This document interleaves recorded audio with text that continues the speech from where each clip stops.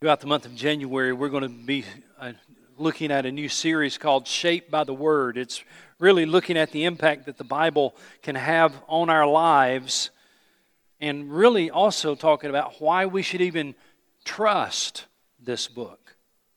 You know, our lives are all shaped, every one of us, our lives are shaped by something or someone. It's usually a combination of those things. And things that have happened to us and the people around us have shaped us into the person that we are now. For example, my life was shaped by my father, who at a young age told me that drinking Coke is a sin. Dad worked for Pepsi, and in my entire life growing up, he never once, not even once, he never brought a Coke into our house. And I can promise you, we will never, ever bring a Coke into our house either. You see, when we go to the grocery store, we don't say, well, what's on sale? Some of you say, well, preacher, I like Coke. I just buy what's on sale. Why? That makes no sense. No, sir. We will never, ever buy Coke because it's cheaper than Pepsi. We will never. We'll drink water instead of doing that, all right? Now, if you work for Coke or if you like Coke, that's fine. You do your thing and enjoy it. You live in sin if you want to. I get that. I didn't mean to say that. That wasn't in my notes. My point is simply this. I'm going to get Pepsi when I go to the store. Watch this, because my life literally was shaped by my father. Now, some of you have had similar experiences in other areas. For example, you only drive a Ford because of what your daddy told you. Or you only drive a Chevrolet because of what your grandfather drove. Your life has been shaped by that. You can be shaped by a lot of different things. It might be a book that you read that was so moving, so informative, so helpful that book helped shape your life. Your life may be shaped by a painful experience that was so devastating. You crumbled and it shaped your life. Maybe you were shaped by the college you went to and the professor, one particular professor that just kind of poured into your life, and it really shaped who you are today. It shaped the vocation that you're in today. Somebody, because of the way that they lived their life and the way that they did their vocation, it shaped the vocation you're in today. Here's the thing. We're not usually shaped by just one person. We're not usually shaped by just one event or one thing. No, most of the time, there's a combination of things, and it doesn't just happen when we're young, but we're shaped by things all through our lives. Lots of different things can shape our lives. So this month, here's what I want to show you. This month, I want to show you why the Bible should be the primary thing that shapes your life. Now, you'll have a lot of other people, a lot of other things that shape who you are and how you live your life. But what's the primary influencer in your life? What's the primary thing that shapes who you are and how you live your life? As a Christian, watch this. This Bible should be the primary thing that shapes your life. Thank you. I appreciate that. Now, there's a story in the Bible where Jesus, that tells a story of where Jesus talked about the effect that the Bible can have on your life. And I want you to open God's Word to Luke chapter 11. Let me show you that story. Luke chapter 11.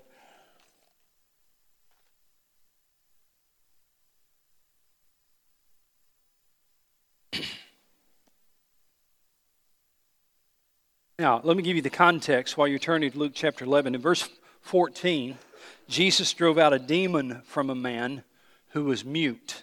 Verse 14, Jesus was driving out a demon that was mute, and when the demon left, the man who had been mute spoke, and the crowd was amazed. Though the crowd was amazed, not everybody was happy about what they saw. Look at verse 15 and 16. But some of the people in the crowd said, by Beelzebub, the prince of demons, he is driving out demons. In other words, here's what some of the people were saying. And they really believed this. They weren't criticizing Jesus. They really believed this. They said, he must be Beelzebub. He must be the prince of demons. Here's their line of reasoning.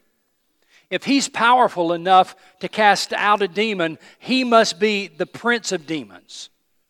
Kind of makes sense, right? That in just using regular logic, if you're powerful enough to push out, to drive out a demon, to command a demon out of somebody's life, their reasoning was, then you must be Beelzebub. You must be the prince of demons because you got control over that demon.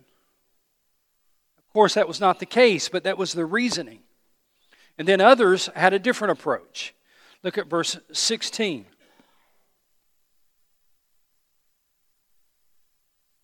Others tested him by asking for a sign from heaven.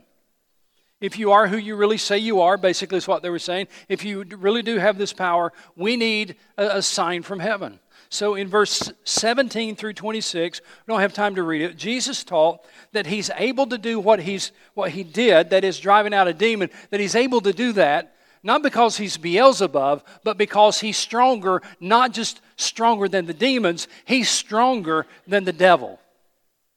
Anybody want to put an amen there? Is Jesus stronger than the devil? And so he teaches that in verse 17 through 26 that, hey, the way that I'm able to do this, the reason I'm able to do this is because I have more power than the devil does. In fact, he emphasizes that in verse 20. I love the way he emphasizes this. But if I drive out demons by what? He said, come on. I could drive out demons by my little pinky. This is not a big thing. This is how much power I have over the demons. I could drive out demons by the finger of God. Now, there was a lady in the crowd who saw all of this and heard all of this, and this lady in the crowd was overcome with excitement and emotion, and she basically interrupted Jesus as he's teaching about all of this. She basically speaks up in the middle of his message. And here's what she says, verse 27. Verse 27, she said, as Jesus was saying these things, a woman in the crowd called out, blessed is the mother who gave you birth and nursed you. I haven't really heard that in a sermon before. You know, in the middle of the sermon, somebody cries out, blessed is the mother who gave you birth and nursed you. You know what she was saying? She's basically saying this. It would be wonderful to have a son like him. She probably went home to her son and said, why can't you be like Jesus? All the mothers were probably saying, there's this young man. If he could just be my son-in-law. Of course, that wasn't going to happen. But so she cried this out with excitement. Blessed is the lady who gave you birth. And Jesus used that. Hey, what do you say to that? Do you say, thank you, ma'am, you're right. She was a wonderful woman. How do you answer that? Well, he gave an answer that was kind of surprising. His answer is in verse 28. Here's how he replied. Blessed rather are those who hear the word of God and obey it. Jesus used that moment to show the woman that the greater blessing is not being physically related to him. The greater blessing is not having him as a son or son-in-law. Jesus used that moment to say, no, ma'am, there's something greater than being physically related to me. There's a greater blessing, and the greater blessing is this. It comes from responding to God's word, which is not what she expected to hear at all. Look at it again in verse 28. I want you to read it, and I want you to note a word there. Verse 28. Blessed, happy are those who hear the word of God and what, church? Thank you. I want you to look at that word obey for a moment. Let's camp out there for a moment. That word obey is talking about our response to the Bible, our response to what God says. Hear the word of God and obey it. Jesus said this is the pathway to blessing.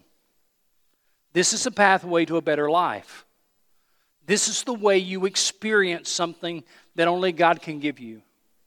To hear the word of God and obey it. Now, can I ask you a personal question? When was the last time you actually did that?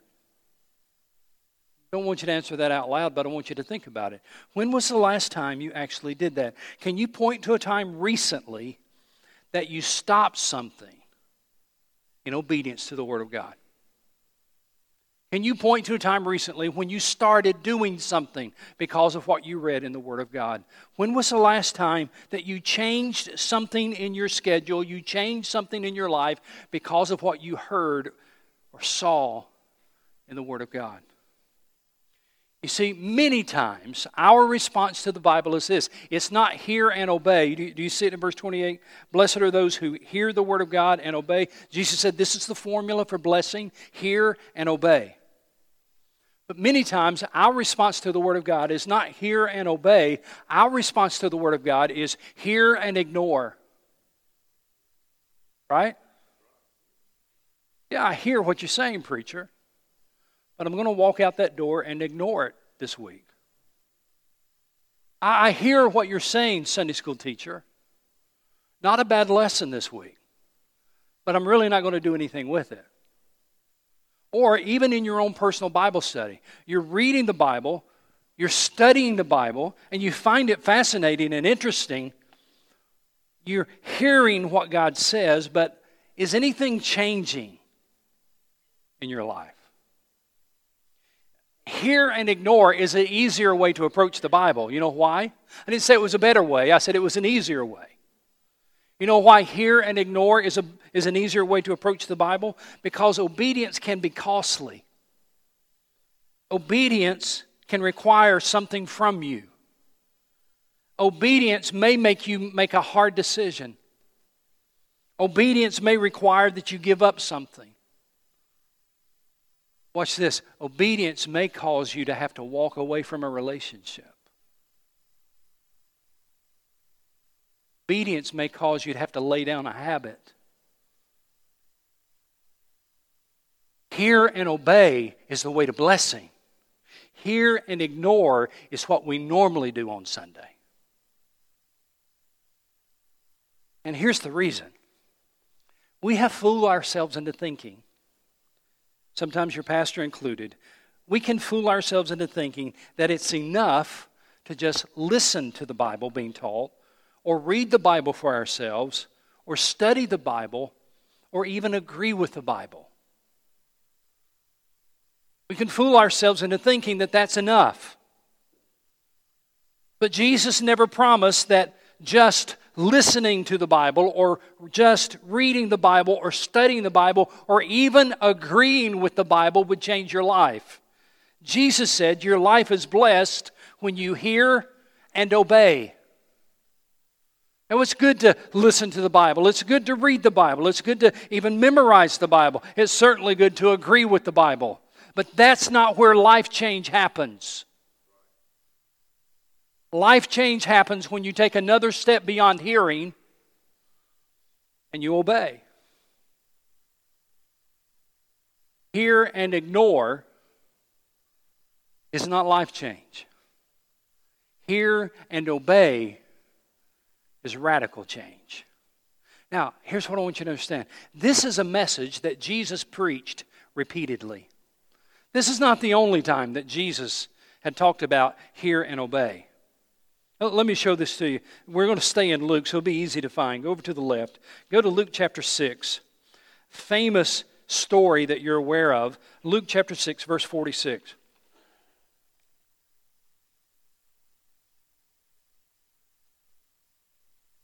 Luke chapter 6, verse 46.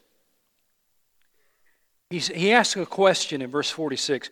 Why do you call me Lord, Lord, or Master, Master? Why do you call me Lord, Lord, and do not do what I say? I will show you what he is like who comes to me and hears my word and puts them into practice. Do you notice that? He hears and he puts it into practice. Hear and obey.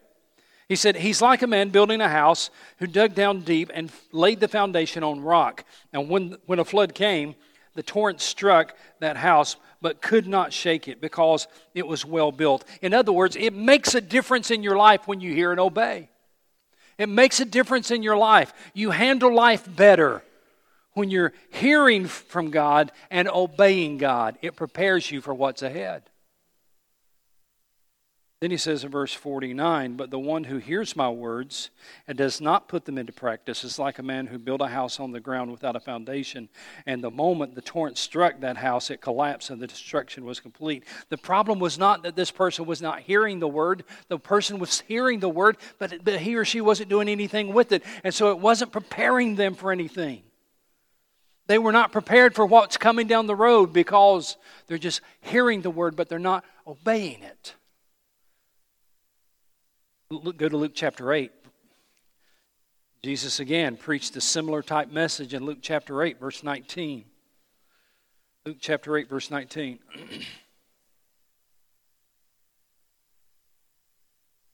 Now Jesus' mothers and brothers came to see him, but they were not able to get near him because of the crowd. And someone told him, your mother and brothers are standing outside wanting to see you. And he replied, my mother and brothers are those who hear God's word and put it into practice. See, again and again, he keeps preaching this message. Again and again, he keeps emphasizing, listen, the way that your life is different, it's going to be radically different. The way your life is going to be changed is when you don't just hear the word of God, but you're obeying the word of God. So I want to go back to Luke 11, verse 28, and I want you to look at this word, obey. The Bible is not simply to be admired. It is to be obeyed. And I want you to think about that word for a moment. Do you know what the word obey means? Here's what it means. I looked it up. It means to submit to the authority of someone else. Everybody look here, up in the balcony on the lower floor. Everybody listen, look up here. Do you know that's exactly where our problem is? Let me tell you again the definition in case you didn't catch it. The word obey means to submit to the authority of someone else. You see, we don't mind listening to the Word of God. We don't mind somebody teaching or preaching the Word of God. We don't mind reading the Word of God. We don't mind even studying the Word of God, so long as we don't have to respond to the Word of God. So watch. If we respond to the Word of God, we may have to submit our authority to His authority. We may have to surrender our authority to His authority. It may require that we allow Him to be in charge instead of us.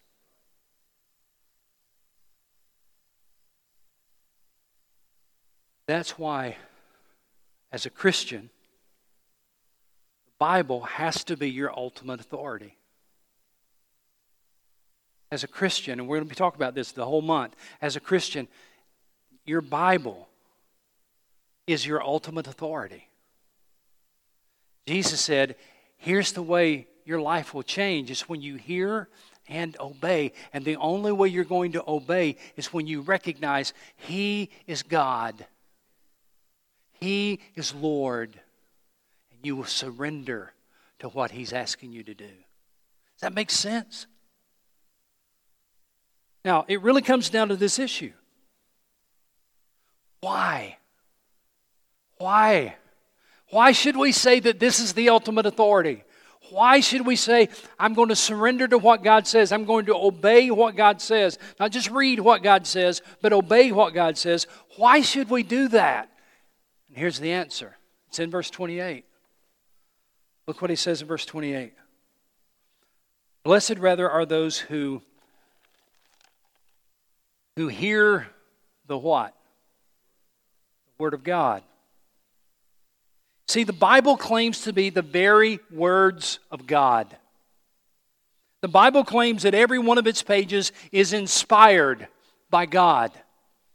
2 Timothy 3:16, Paul said, all Scripture, every page of it, all Scripture is God-breathed and is useful for teaching, rebuking, correcting, and training in righteousness. Apostle Paul said, there's not a page in your Bible that's not God-inspired. There's not a page in your Bible that's not God-breathed. It is God's Word. Now, I know that that's really, for some of you perhaps, where the problem comes up, isn't it?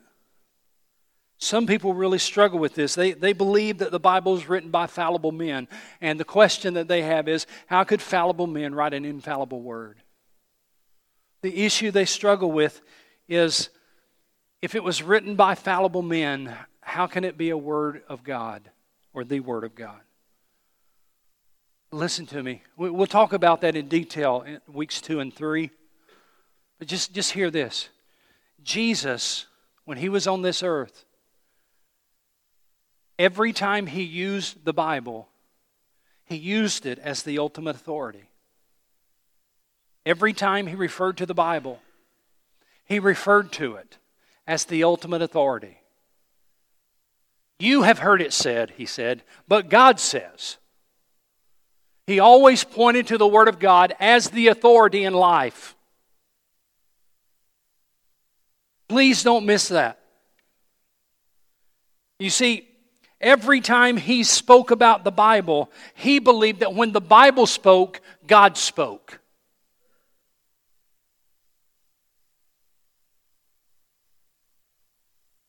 Here's the question for you. Do you believe that? Do you believe that when the Bible speaks, God speaks? And if you say you do believe that when the Bible speaks, God speaks, then the question is, are you going to do more than just hear? Are you going to obey? Now, there's no place in the Bible that talks about obedience more than Psalm 119. I want you to turn there real quickly. Go over to the left to the Old Testament, Psalm 119. It's interesting. Psalm 119, in case you don't know, is the longest psalm in the Bible. It's the longest chapter in the Bible. And Psalm 119, the longest psalm in the Bible, is about the Bible. That is, the whole psalm was written about the value of the Bible. There's 176 verses in Psalm 119, which makes it longer than 14 books of the Old Testament. It's longer than 17 books of the New Testament. So there's this real long psalm in the middle of the Bible written about the Bible. And the basic theme of that long psalm in the middle of the Bible is the practical value of the Bible for your life. It's interesting, again and again and again, the psalmist in Psalm 119 says basically this. Somebody get ready to say amen. Here's what the psalmist says in Psalm 119. He says, you'll never find any better advice than where you find right here in God's Bible. You'll never find better advice than the advice you find in the God's Bible. And so he says, if that's true, if this is the best advice in the world, if this is God's Word, the psalmist says it again and again and again throughout Psalm 119, you ought to obey it. Let me show it to you. We don't have time to read all the verses, but let's just read a few of them and give you an example. Psalm 119, verse 4. You have laid down precepts that are to be fully obeyed. Look at verse 8. I will obey your decrees. Do not utterly forsake me. Look at verse 17. Do good to your servant and I will live. I will obey your word. Verse 44. I will always obey your law forever and ever. Verse 56. This has been my practice. I obey your precepts. I love that verse. I've got it marked in my Bible. In my study Bible, I put a good habit for all of us. This has been my practice. This has been my habit. This has just kind of been the way that I do life, he says. It's been my practice. I obey your precepts. Verse 60, I will hasten and not delay to obey your commands. Oh, that's a big verse right there. I will hasten and not delay. Because sometimes when we decide, okay, God, I see what you're saying in the Word. I know what you're asking me to do, and I'm going to do that. Sometime. We delay. But can I tell you, there's no obedience until there's action? Anybody hear that? Intending to obey is not obedience. Planning to obey is not obedience. There's no obedience until there's action. If you're not moving toward what God tells you to do, if you're still sitting there saying, I'm going to do that, I'm going to do that, you're not obeying. God wants to help you. He wants to lead you. He wants you to bless you, but you have to obey Him in order to experience that blessing. The shortest distance between you and the life that you want is obedience to God. Well, I've run out of time. There's so much more I want to tell you, but I want to end with this. Here's the goal, really, of this message, and the goal for the whole series is this: that you take your Bible and that you would say from your heart, not from your head, but you would say from your heart, this is the ultimate authority for my life, and I will do what God says. I mean, how would your life be different in 2019? If you were just simply to say, in this new year, this is the ultimate authority in my life, and I will do what God says. How would your life be different if you stopped hear and ignore every Sunday? How would your life be different if you started hear and obey? Hear and obey. Hear and obey. I believe it'd change your life.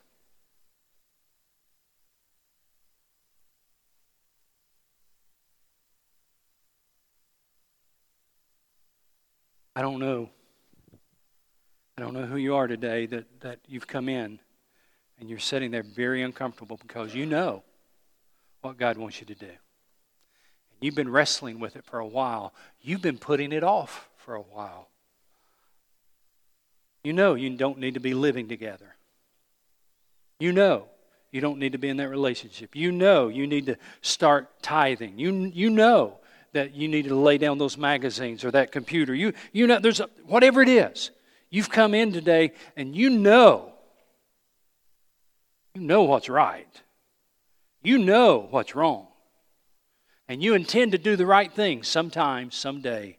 But delayed obedience is disobedience. Jesus said to a lady who was real excited to see Him, "Blessed is the woman who gave you birth." He said, "I'll tell you something. You know who's really blessed? People who are really blessed are not those who are related to me. The people who are really blessed are those who hear God's word and obey it. That's when their lives will be changed." Let's pray about that. God, I just pray that for each of us, we would be able to say, myself included, this Bible is my authority in life. I will do what it says. I know every demon in hell would like to keep us from doing that. Satan would like to distract us and discourage us and convince us to hear and ignore.